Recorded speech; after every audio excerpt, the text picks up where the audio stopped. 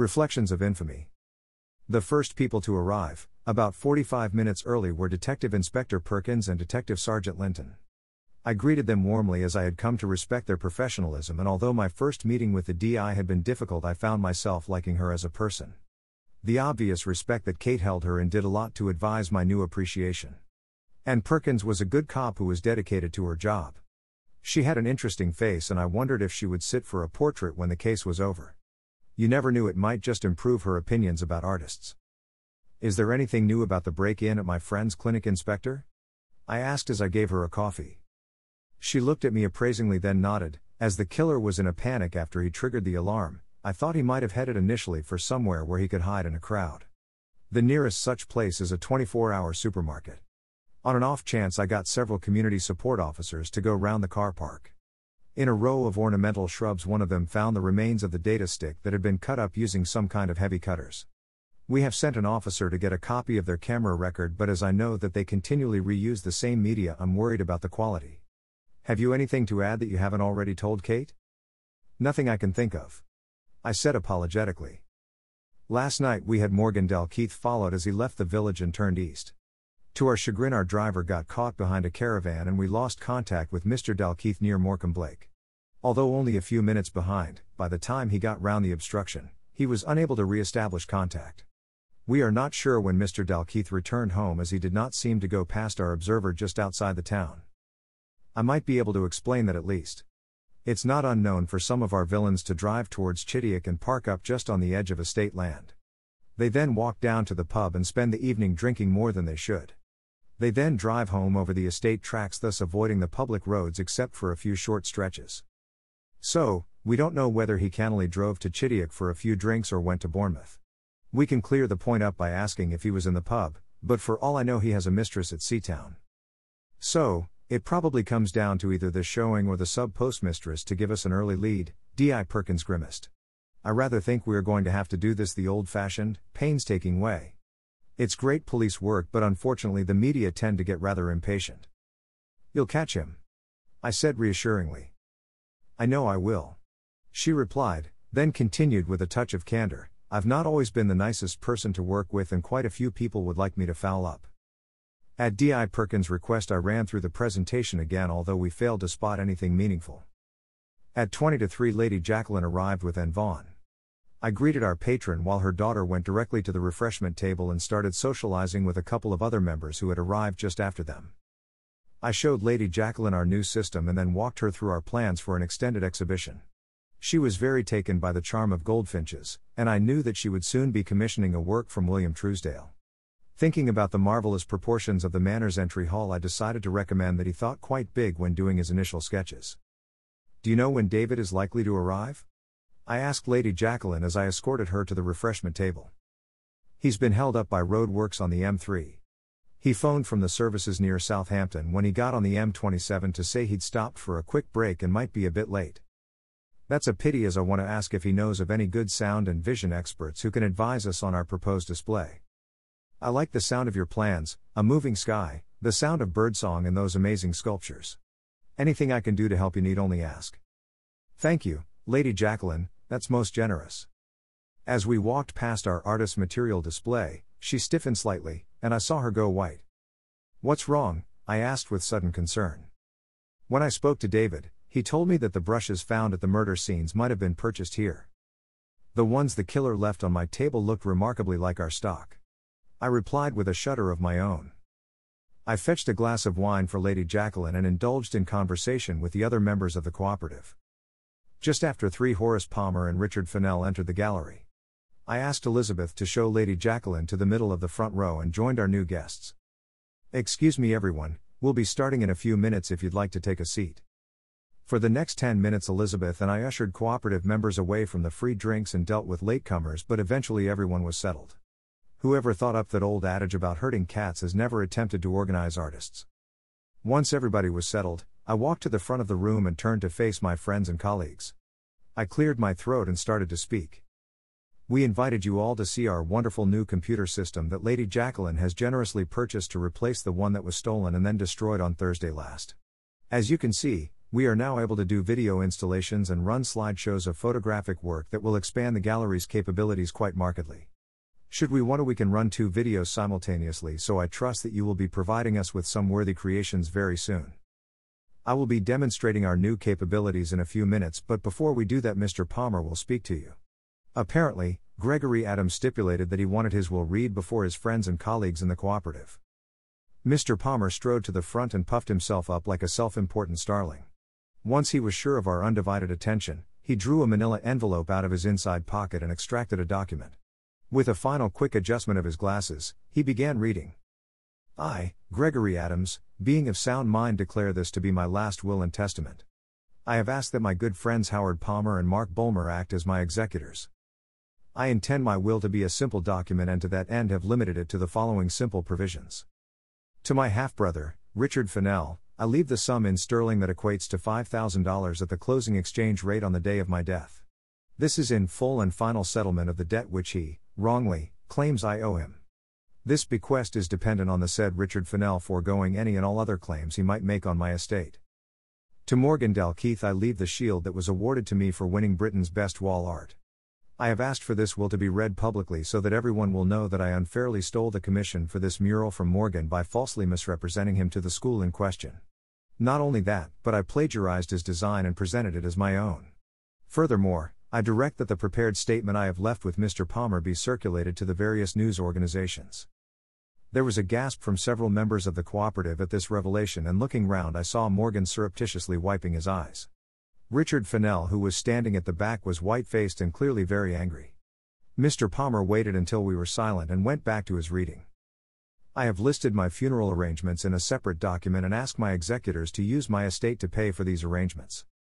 The balance of my possessions I leave to the Chittick Whitchurch Artists Cooperative to dispose of as they wish, with the one proviso that they ensure that any pets I have at the time of my death are looked after for the rest of their natural lives. This concludes Gregory Adams' last will and testament.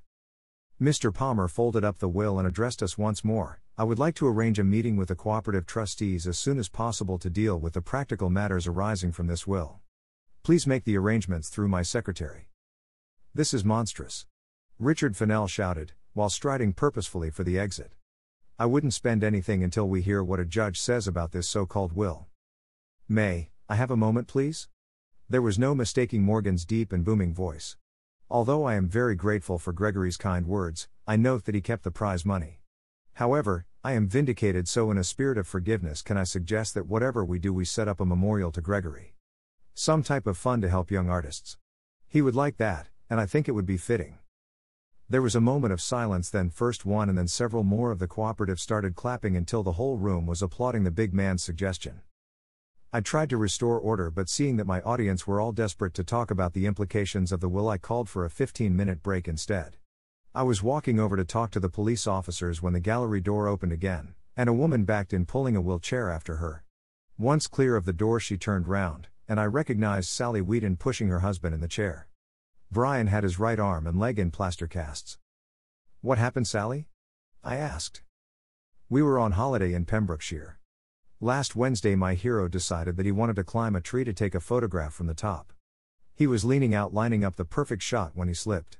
Sally sounded exasperated, so I spent some of my break waiting for the air ambulance, then I enjoyed the thrills of a casualty department. Then, joy of joys, I've been pushing this lump around, and if you haven't noticed that part of Wales isn't exactly flat. At least you got some healthy exercise. Elizabeth smiled at the other woman. "You could have been sitting on a beach doing nothing." "I'm going to be doing something positive now." Sally paused for effect. "My husband is just starting a very comprehensive diet." Brian groaned theatrically but smiled with obvious affection at his wife. It struck me that another of our suspects had just been ruled out, without us getting closer to the killer. Or was that actually the case? Something tugged at my mind, but I couldn't hold on to the thought. At the end of the break, I went back to the front of the room and, finding my audience more manageable, succeeded in getting everyone's attention. You will all have heard that Gregory's killer attempted to destroy all his work. The detective inspector here believes that he intended to cover up something incriminating in one of Gregory's paintings. What you don't know is that we have managed to save digital copies of his work, and they will form the basis of this afternoon's demonstration. I waited to the resulting murmur of conversation to die down. If you see anything at all odd in any of the pictures, I paused as some laughter came from my audience, Well, odder than Gregory's normal work, that is. Anything in fact that may suggest why he was murdered. Could you please inform either Detective Inspector Perkins or Detective Sergeant Linton?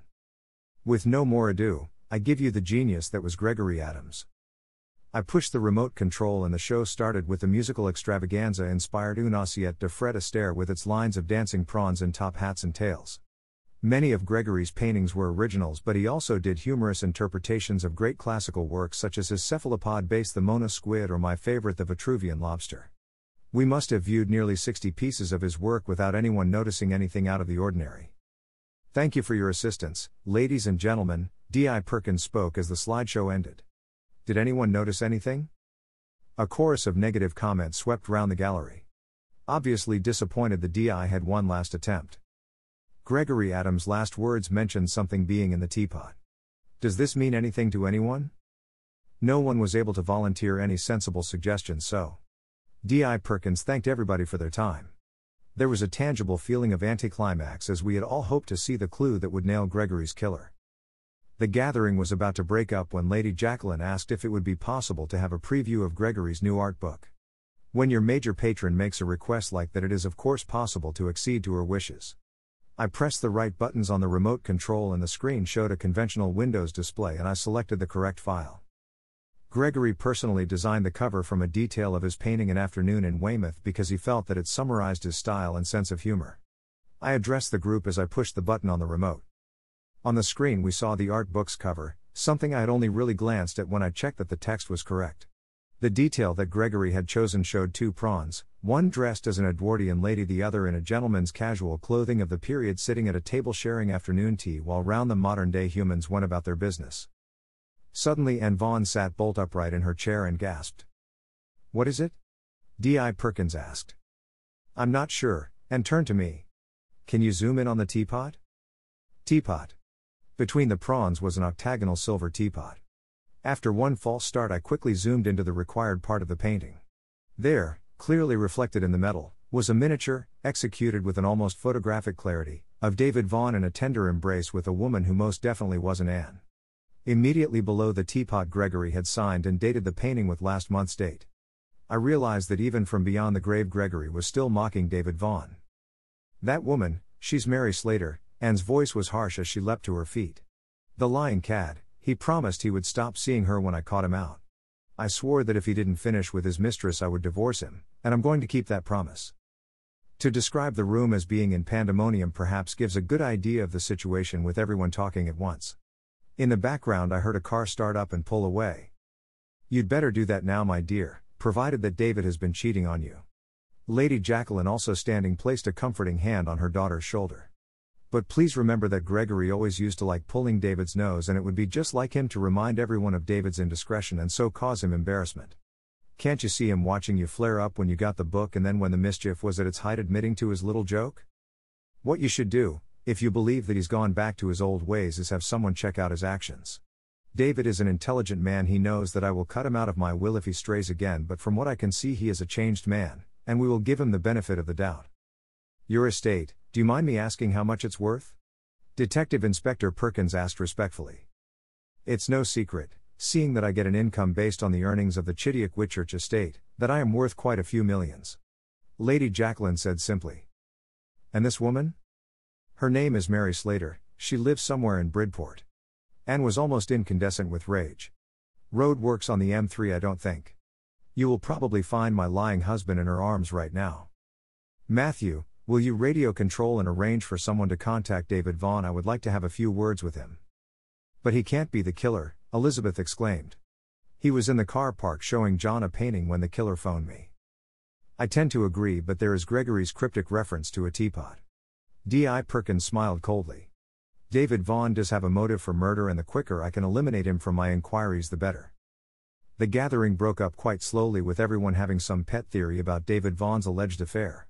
They ranged from the hard line "he cheated on his wife, he's capable of everything," to the disbelieving "he wouldn't do anything nasty, he's a good man." I noticed though that most of the people present were definitely in the pro-David Vaughan camp. At last, however, everyone except the detectives and us had left the gallery. D.I. Perkins accepted my offer of a coffee and sat on one of good chairs. "What do you think?" I asked her, It might help to run your thoughts past us as we know these people and we've already proved that we can be discreet. I do want to talk to David Vaughn, but mainly for elimination purposes. Although adultery might be enough of a motivation for murder in some cases, I don't think Mr. Vaughn is the type. Anyway, as you said, there are several times when the killer has acted when we know Mr. Vaughn has an alibi.